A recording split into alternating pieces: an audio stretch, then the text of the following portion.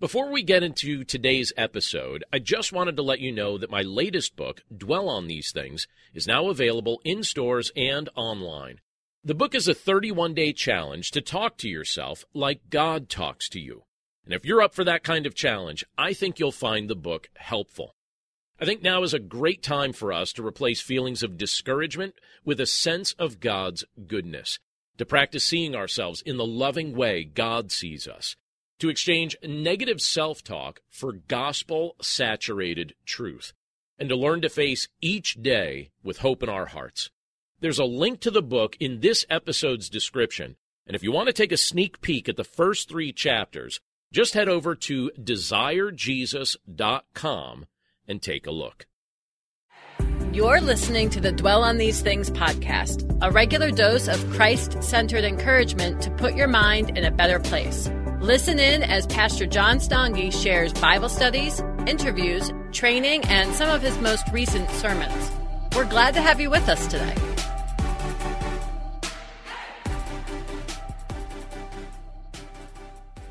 But it's great to see everybody this morning.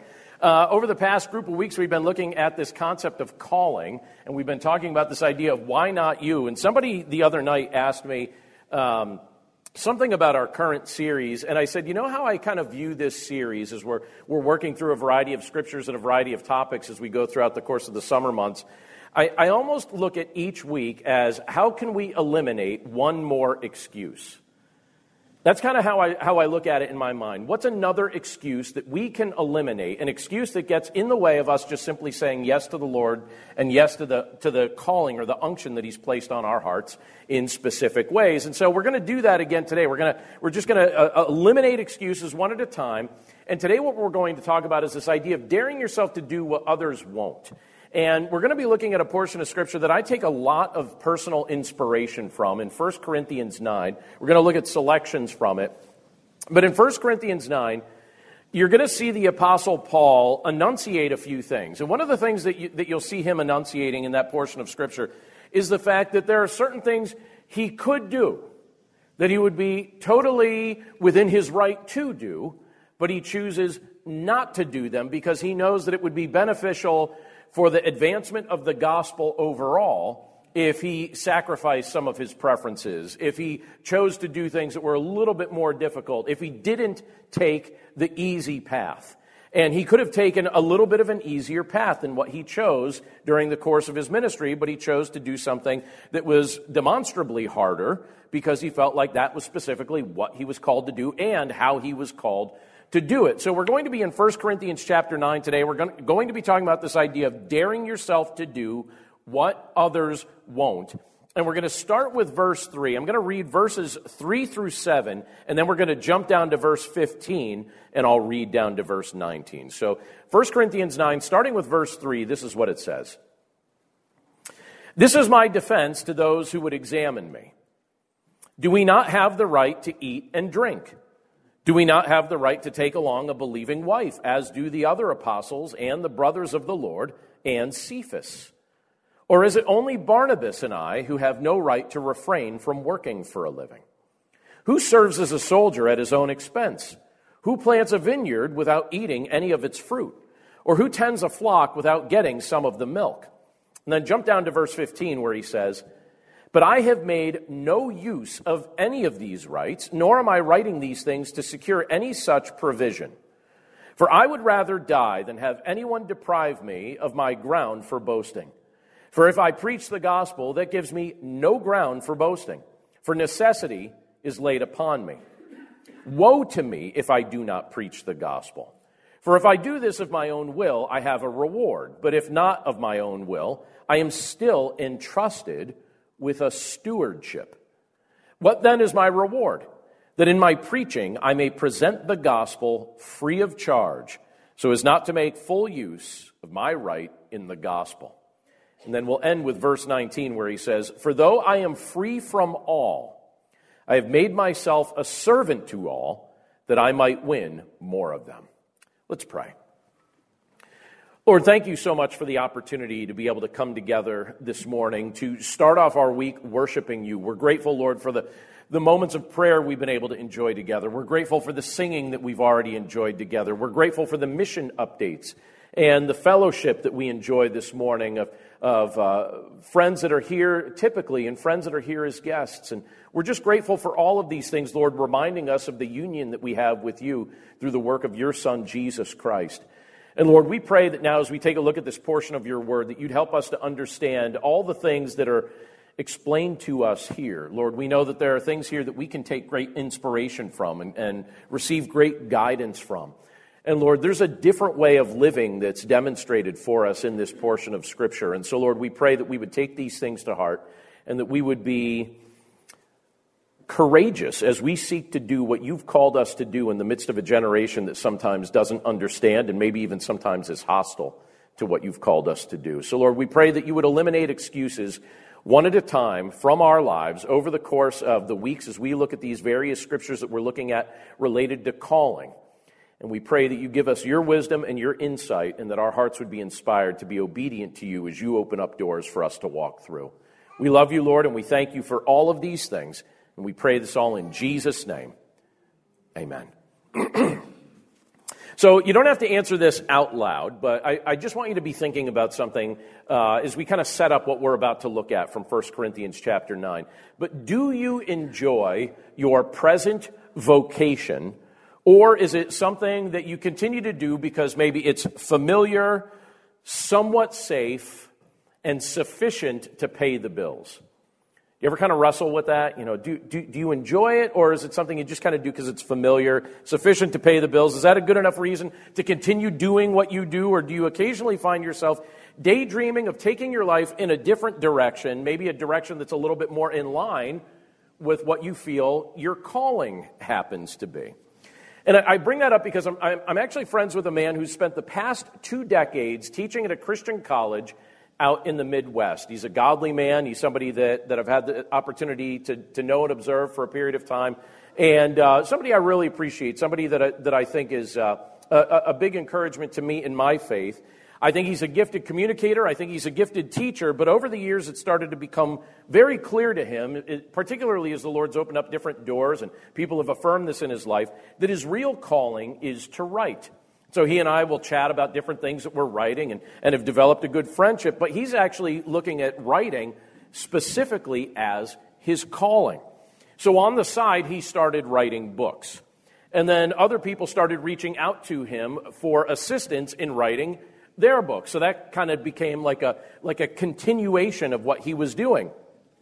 And then some of the high-profile business clients that he was working with actually began hiring him to ghostwrite their books for them, which he was happy to do. And I don't know if you're familiar with ghostwriting, but you do realize that half the books that you see in a bookstore, do you ever notice that all of a sudden somebody will run for political office and before you know it, they have a book that came out, and you're like, wait a second, you just declared your candidacy 2 weeks ago. How did that book get written? Do you think that book's actually written by them? I'm just curious at what you think. They say that a large percentage of celebrity-written books aren't actually written by the celebrity. Well, I happen to know somebody who does that for a living. And he has had multiple people ask him to ghostwrite various books that they wanted produced. They gave him the idea. He ghostwrote it, and now it's out there. And in time, what this friend ended up doing, he developed a membership for other budding writers to join. And so dozens of people signed up and started learning from him. And then between his ghostwriting, between his monthly membership, and between the other things that he was working on, including his own materials that he had produced, it had become clear to him that if he wanted to, he could make a career transition that was more in line with what he felt his calling was, specifically to write. He's felt like it was his calling for a long time, but he didn't pursue it fully yet. But the only problem with making that kind of career transition was that it didn't feel safe. That's very unpredictable. It's not a very safe thing to go from one thing to another. His work as a college professor felt secure, but going out on his own didn't. So what would you do if you were him? And keep in mind, this wasn't just a preference. He was starting, and it wasn't just a sub thing. He was starting to feel like this was actually what God was calling him to devote his life or devote his life to, his vocation to.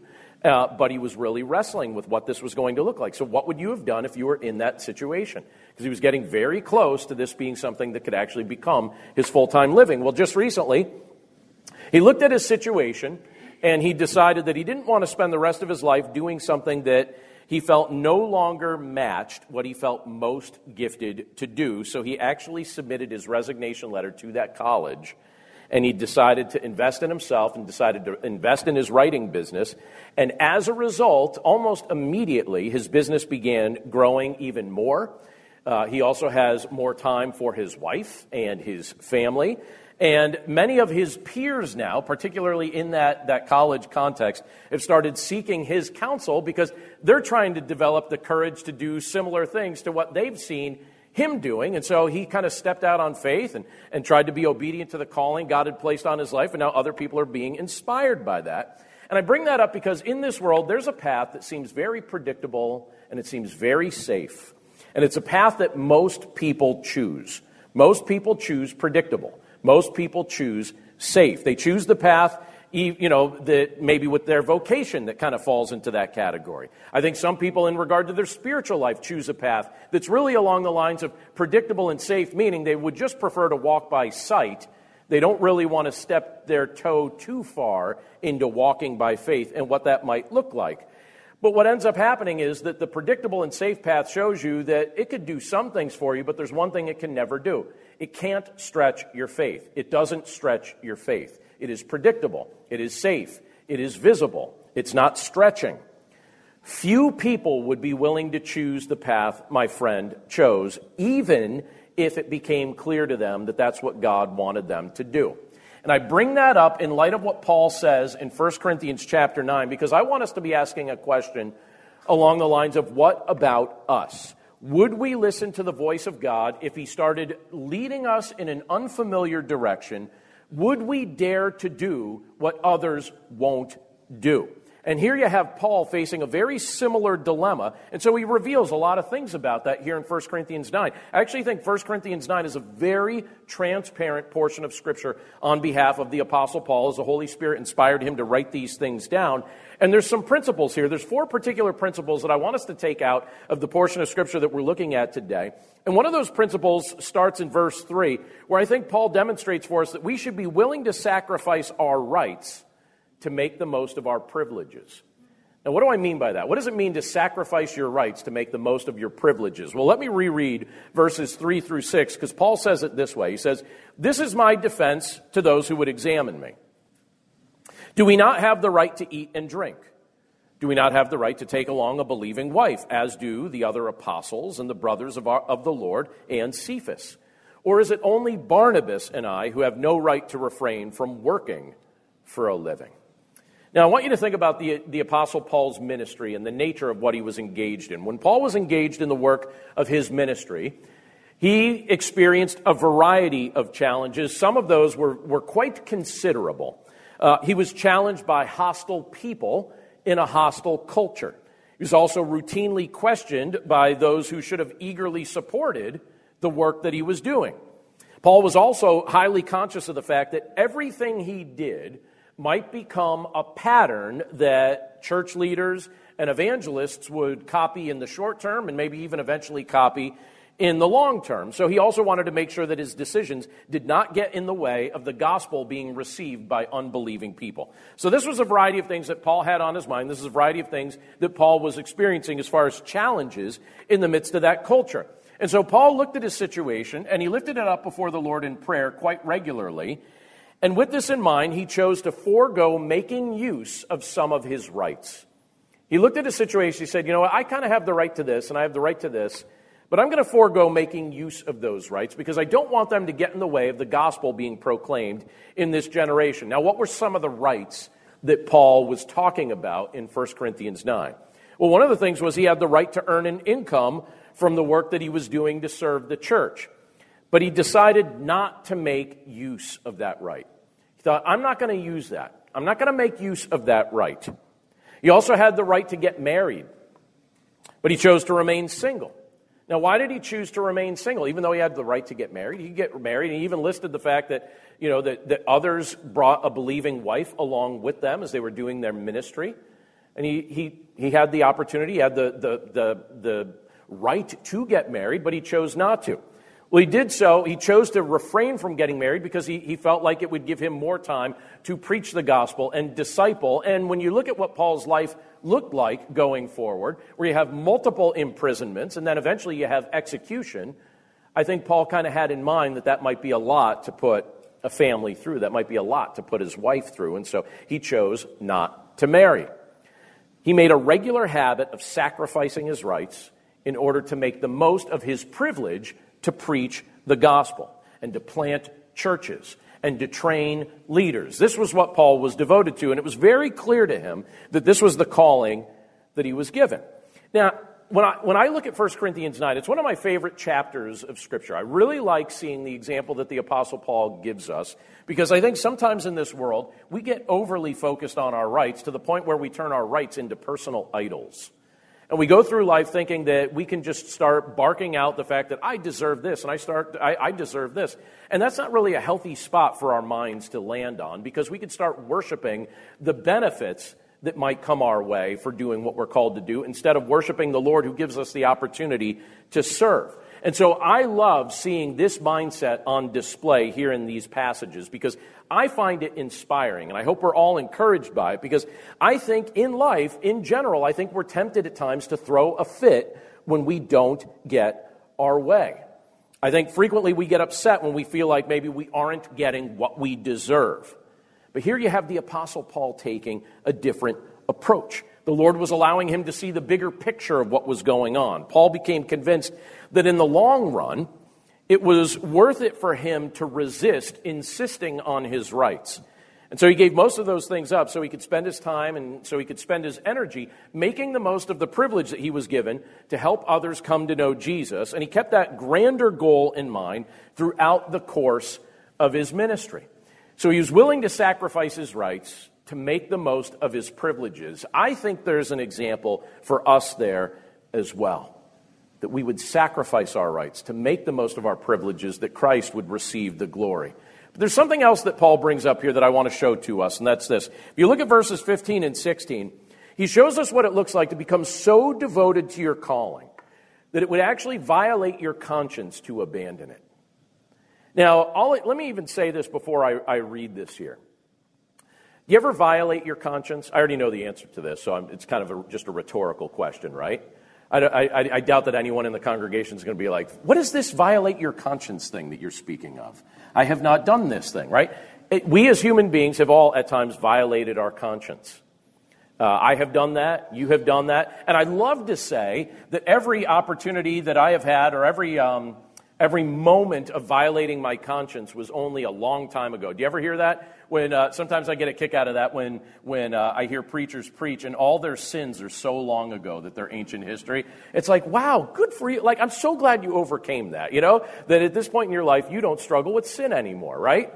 I would love to tell you that at no point in my life presently do I violate my conscience, but I have to admit to you that I'm still very much a sinner who needs Jesus every single day. And one of the things he's helping me with is to learn that there are consequences for violating your conscience, and it certainly doesn't make me feel good. And at times I have identified that one of the things that the Lord has taught me is that if I violate my conscience and then I don't feel so good afterward, that I could tie that violation of my conscience to the depression that I feel afterward. So I don't think I'm like totally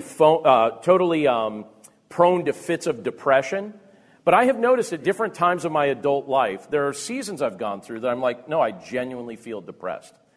And I think, why do I feel so depressed? And almost every time that I've gone through a season like that, if I look close enough, I can find something. I can find some area where in the present I have violated my conscience. And I don't like that. And so I'm grateful that the Lord has, that he's made that clear to me, because I think that it's an extra motivator not to go in the direction where we're ignoring the voice of the Holy Spirit. And I love that what Paul demonstrates here for us is this demonstration of the fact that you can become so devoted to listening to the voice of God. You can become so devoted to obeying when he gives you an opportunity to obey, that you become conscious of the fact that it would actually violate your conscience to disobey his calling. And look at what he says, the way he phrases it here in verses 15 and 16. He says, "But I have made no use of any of these rights, nor am I writing these things to secure any such provision. For I would rather die than have anyone deprive me of my ground for boasting. For if I preach the gospel, that gives me no ground for boasting, for necessity is laid upon me." And then he says it this way. I love this line. He says, "Woe to me if I do not preach the gospel." So you see what he's getting at there. He says, "Woe to me if I do not preach the gospel," meaning this is something specifically I've been called to do, and woe to me if I choose to forsake it. Now, let me kind of put this on us quickly here.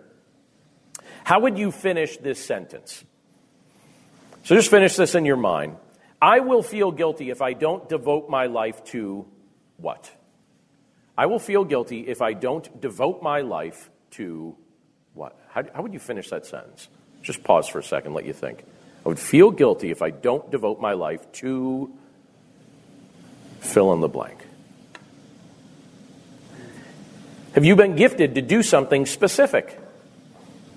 Has the Lord been opening up doors for you to accomplish things for his glory? If you asked Paul to finish that sentence, what do you think he would say? He would tell you that his conscience would feel troubled if he did not take opportunity to preach the gospel. If he stopped preaching the gospel, his conscience would be violated. He knew without a doubt that this is what Jesus had called him to do. So discomfort wasn't going to stop him.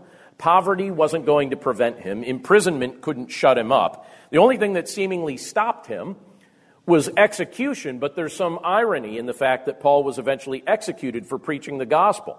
All that really did was demonstrate the depth of his convictions and the fact that he actually truly believed what he was preaching. And now it's interesting because as those things that he was preaching are included for us in the New Testament, those words are now proclaimed from pulpits all throughout the world. So was he really shut up by execution? No. All we do is echo the words the Holy Spirit gave him to say, and we do it over and over again through the centuries until Christ returns. I still remember the very first time I was given the opportunity to preach a sermon, and I was so nervous ahead of time that I actually went to the church the night before and preached the sermon 3 times out loud to an empty building.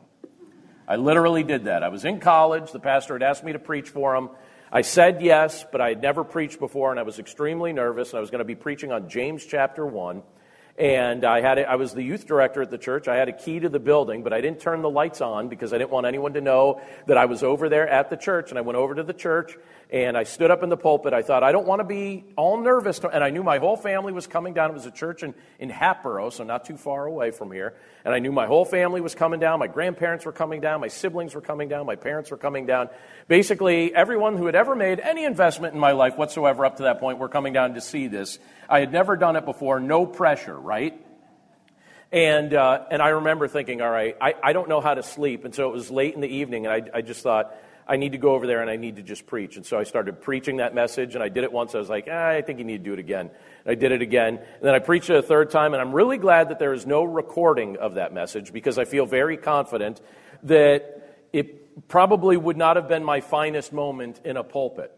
But I had to get over those nerves, and I remember afterward, after taking the opportunity to do so, it was like the Lord had flicked a switch on in my mind and had revealed something to me about myself and about how he had called me that up to that point, I really think I was resisting in a variety of ways.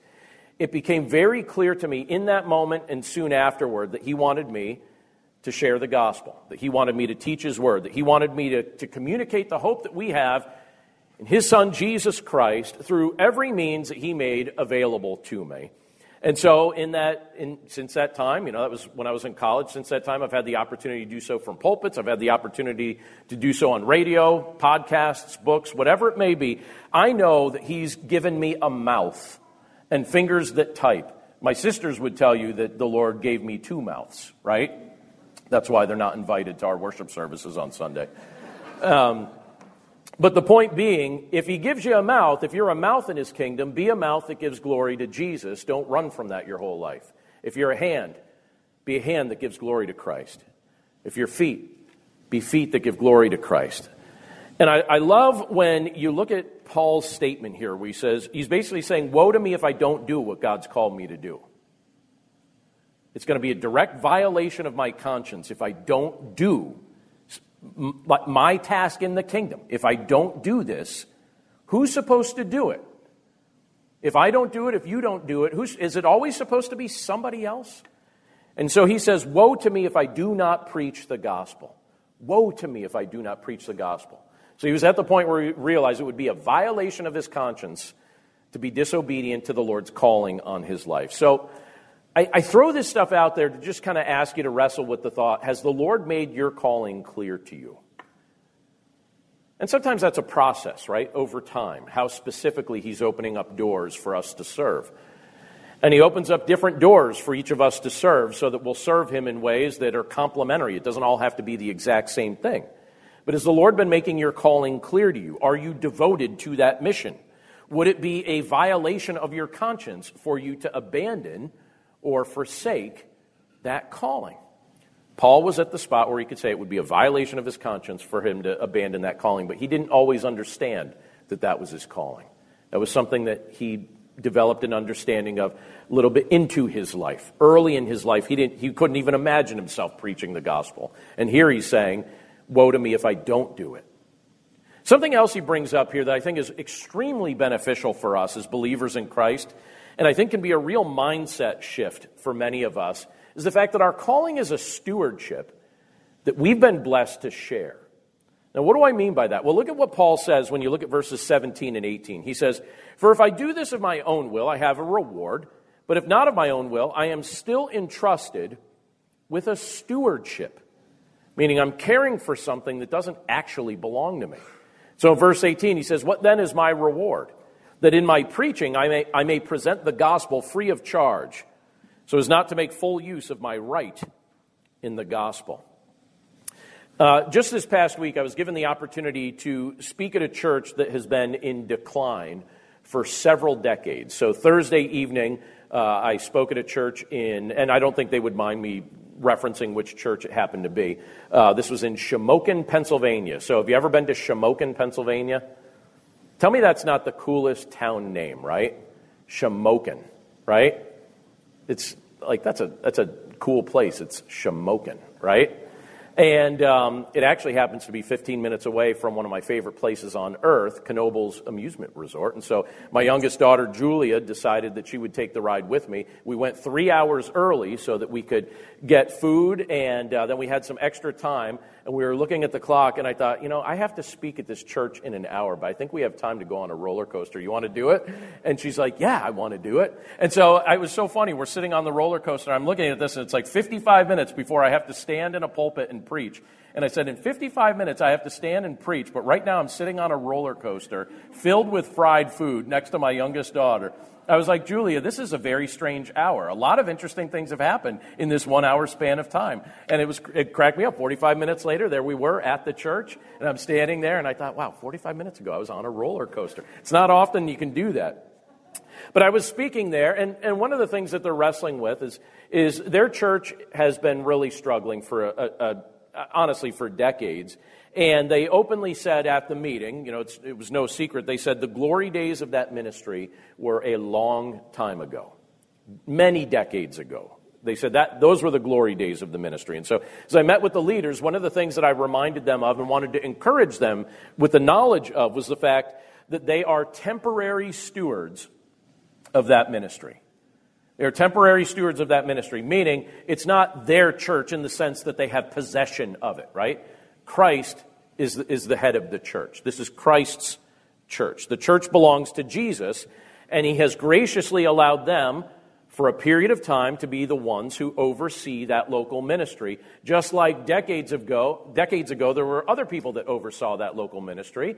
And just like we hope in decades to come, there will be other people overseeing that ministry. So they are the temporary stewards of that ministry in the sense that it doesn't belong to them. It belongs to Jesus. but they get to oversee it as a privilege, as an opportunity for a very brief season of Earth's history. And then they pass it on to somebody else.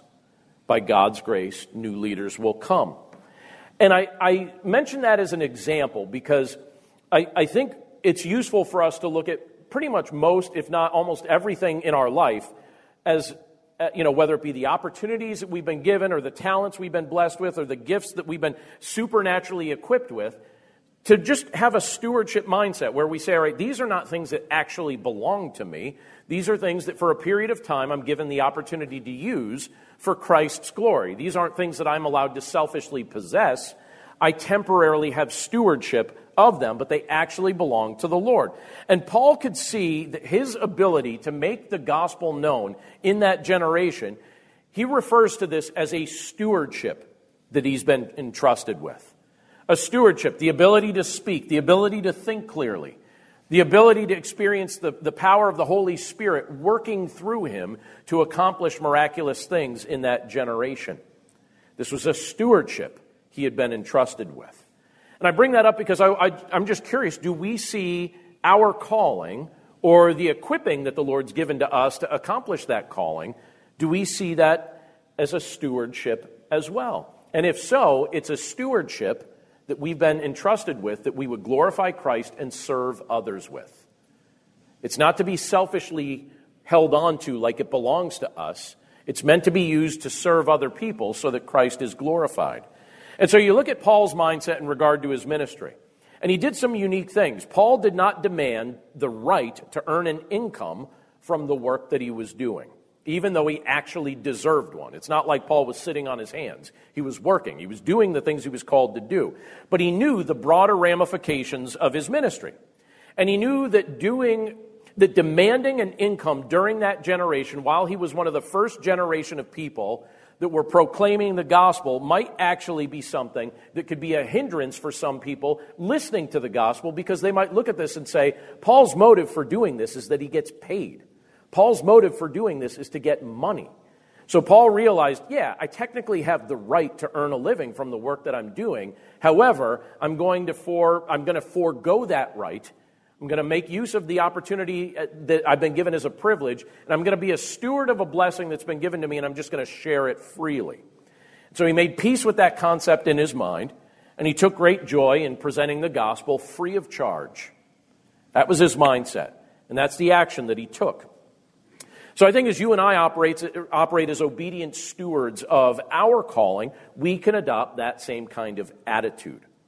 So in your case, or in my case, we might be tangibly rewarded for the work that we do, or we may not be tangibly rewarded for the work that we do. But that's not the greater point. Jesus taught us that it's better to give than it is to receive. So I think we're called to be generous with what he's given us to share. I have to be very generic as I share this example, but it was something that the Lord reminded me of a few years ago, and I can't be super specific about it. But I was I was invited at the last minute to speak at a leadership conference some years ago. And they needed somebody very quickly, and so they asked if I would do so. And I thought, and it didn't involve much travel or anything like that, and I had the opportunity, I had the time to do it, and so I agreed to do it. So I went and I spoke at it. Now, typically, you would expect that if you go somewhere and you bail out something that needs help, that they might give you like an honorarium or something like that, those of you that have been involved in speaking or doing things. Wouldn't that seem kind of reasonable, if you go and you speak at something, that there might be like an honorarium? It wasn't like I was expecting anything like that, but in the back of my mind, I guess maybe I was to a little degree. And then afterward, I was given a card. And I thought, oh, that's nice. And so later that day, I opened the card. I just assumed it was probably an honorarium to thank me for coming and speaking at this event. And there was an honorarium in it. It was a gift card to Dunkin' Donuts for $5. So, and I looked at that and I was like, all right, I don't know what my expectation was, but I do like Dunkin'. And so I thought, okay. I thought, well, that's all right, though. And so I just kind of chuckled about it, because sometimes you think, oh, you're going to get... Well, here's the other thing. This kind of cracked me up, because at that conference, there was another ministry that had said, hey, we heard you at that conference. We want to invite you to help do some training for something that we're doing too. And I said, okay. And then they gave me an honorarium that was the most generous honorarium I've ever received. So isn't that kind of funny? I just thought to myself, it's just interesting how sometimes the Lord will just kind of take care of you on the back end sometimes too. You're thinking, all right, well, today we served and we received coffee, and then next time you serve, and maybe it'll be something a bit more generous. But the idea is, the thing that I like about what Paul was doing here is his motive was what? It wasn't for earthly reward. It wasn't for what he could just gather from the people he was trying to serve. The idea was he was looking at what he was doing as a stewardship and an opportunity to just share it freely. And don't you think that our Lord is generous? I mean, when I look at just even the concept of grace, and I see all the different ways that the Lord has blessed me in my life that I don't deserve, don't you think it's just better to just have a generous mindset of just saying, you know what, Lord, whatever you give me, I'm just going to share, and I'm not going to spend my life worrying about and being fussy about all those details. I'm just going to share what you bless me with. And then on the other end, you get to see all the different ways that the Lord chooses to bless you anyway, even though you weren't looking for some of those tangible blessings. I just think it's very interesting and very insightful when you look at what Paul says here and his mindset that was undergirding his ministry. I think it's inspiring. And there's one other thing that he points out here, and this is where I want to finish up today, when we think about this idea of daring to do what other people won't. Because we live in a world where everyone wants to demand what they think they have coming to them. And here, we have the opportunity to do what other people won't do. And here, Paul demonstrates for us one last thing that I want to highlight, and that's in verse 19, where he shows us that there's a side of life you'll only see once you serve somebody else. There is a side of life you will only see once you serve somebody else. And this is what he says in verse 19 of 1 Corinthians 9. He says, "For though I am free from all, I have made myself a servant to all, that I might win more of them." I love that line. For though I am free from all, I've made myself a servant to all, that I might win more of them. I've said this before, but I'll say it again because I was thinking of it and looking at that passage this week. But they say serving others always sounds very glamorous, right up to the point where someone actually treats you like a servant. Right? Right up to the point where someone actually treats you like a servant. Servanthood sounds so glamorous. And then someone actually treats you like a servant and you realize, oh, it's not that glamorous. Servanthood is not a glamorous mindset, but it is a good mindset. And there's a side of life that you'll only see if you serve somebody else. Have you ever noticed the change that occurs in a person's mindset or life once they start having children? You ever notice this? It changes someone to have to spend all day, every day, focusing on the health and safety and spiritual development and care of another person. That changes you. That has a changing effect on somebody else. It produces a new level of maturity.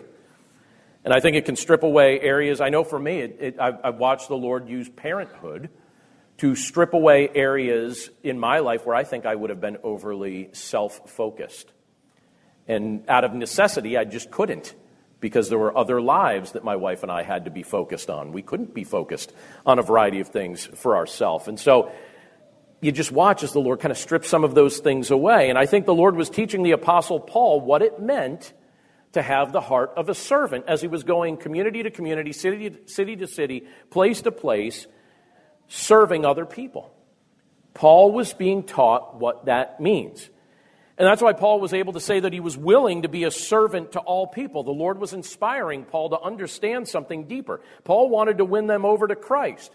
So because his ultimate goal was to win these people over to Christ and to show them who Jesus was, he decided that he was willing to sacrifice his preferences and he was willing to humble himself in uncomfortable ways in order to do so. Why was Paul willing to do this? Why was he willing to do all of this? Well, he's willing to do this because that's exactly what Jesus had done for him. This wasn't something that Paul just thought up out of thin air. This is exactly what Jesus had done for him. When we observe the ministry of Jesus Christ, We see Jesus doing what no one else would do, and we see Jesus doing what no one else could do. So Jesus lived the perfect life because we couldn't. So any of us that tries to pretend to one another that we're currently living the perfect life, that's almost like saying, I don't actually need Jesus. I'm fine on my own. It's like, oh, good for you. What's it like to lie to yourself all the time? Jesus lived the perfect life because we couldn't. Jesus died on the cross to atone for our sin because he was the only one without sin of his own. So if he didn't do it, it wasn't getting done. He did it because nobody else would or could do that very thing.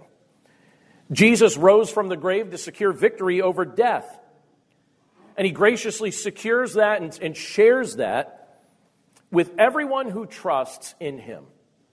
Everyone who trusts in Jesus Christ gets to experience the victory that Jesus secured over death. He did what others wouldn't do. He did what others couldn't do. And there's a side of life that you'll only see once you serve somebody else. And Jesus is the one who set the pace for us. Jesus is the one who set the example for that. Understanding what Jesus has done for us is life-altering. And when you see what motivated Paul, you can see he was genuinely motivated by what Christ had done for him. And he wanted other people to meet Christ in the process. You have Paul's life, you have Paul's attitude changed by the work of Christ. And I think our lives are changed as well as we entrust ourselves to Christ, as we trust Jesus to be Lord of all aspects and all areas of our lives. When we stop saying, I'm going to go through life selfishly demanding everything I want, and instead say, you know what, Lord? I'm here for a brief time. Everything you've entrusted me with is a stewardship. I'm simply going to use it to glorify your name and to bless your people because I want other people to come to know you as well. You've given me hope beyond this moment. I got to tell you, over the course of the past year and a half when this world lost its collective mind, it reminded me, you know what, I'm glad I'm just visiting here. Do you ever have moments like that over the past year and a half? I'm like, we've gone nuts. I am glad I'm only here for a short period of time. Let's do a good job, try and make some of it fun, but I'm glad that I can see beyond it. Paul could see beyond it. And I think that's why he was willing to dare to do what other people weren't doing. Because there were people that couldn't see beyond it. And because what they were seeing was all they really thought about, they weren't really focused on the great things Christ has in store for those he has rescued and redeemed. So I hope week by week here we're chipping away at excuses. But I want to just ask as we finish up today, are we still trying to hand God our excuses? Or is our faith growing strong enough that we might be willing to do what others simply won't? Let's pray. Lord, thank you so much for the opportunity to be able to spend time like this, gathered together, worshiping you, focusing on who you are, and seeing the difference that you make in a person's life. Lord, we know that it's so easy during our course of life here on this earth to get so caught up with worldly things and worldly debates and arguments about this and arguments about that and lose all sight of what you have in store for all those who know you. Lord, our time on this earth is so brief, and in the midst of this time, you've given us hope beyond our earthly circumstances. You've given us your strength. You've given us your power. You keep opening up doors for us to walk through. You've allowed us to meet different people that encourage us and inspire us, and then you allow us to meet other people that you've given us the specific calling to serve. And so, Lord, it's interesting to be able to look at a portion of Scripture like we looked at today because it's not selfish at all. It's a portion of Scripture that's clearly inspired by the selfless activity of your Son, Jesus Christ. The things that your Son demonstrated for us, the things that your Son did on our behalf. So, Lord, we pray that that would be the type of thing that we would keep in mind and that we would take to heart. And that we would find that deeply inspiring as we seek to be men and women who put you first and stop offering you our excuses. Lord, as we look at a variety of things related to our calling, as we're spending a good amount of time thinking about it, and looking at the variety of scriptures that you've given to us that speak of this very subject, Lord, we pray that each week our excuses would be chipped away and that you'd egg us on, and that you'd open our eyes to see some things that maybe have been right in front of us, but they just haven't caught our attention yet. And that you would just make us sensitive to the opportunities to glorify your name that are right in front of us. So, Lord, thank you for those privileges. Thank you for the opportunity to be able to look at how that worked out in Paul's life. And again, Lord, we pray that we would be men and women who have very sensitive consciences, that our conscience would be sensitive to your leading. That as your Spirit speaks to our minds and speaks to our hearts and applies the teaching of your word to our day-to-day lives, that we would understand what you're communicating to us, and that this wouldn't just be words that we read about and contemplate for a moment but never actually put into practice. We pray that these would be things that we take action on and that we live out. And again, we're so thankful, Lord, that you've divinely revealed these things to us in your word, and then you've given us access to that very word. So we're grateful, Lord, for your blessings, and we're grateful just for the opportunity to be inspired by what we see in your word as we start off our week together. We commit ourselves to you now, Lord, and we pray that you would work through us in ways that surprise even us. And we pray this all in Jesus' name. Amen. Hi, I'm Zach. And I'm Randy. And we're from Salty Saints Podcast. We're a theology and apologetics podcast. To find out more, subscribe at lifeaudio.com.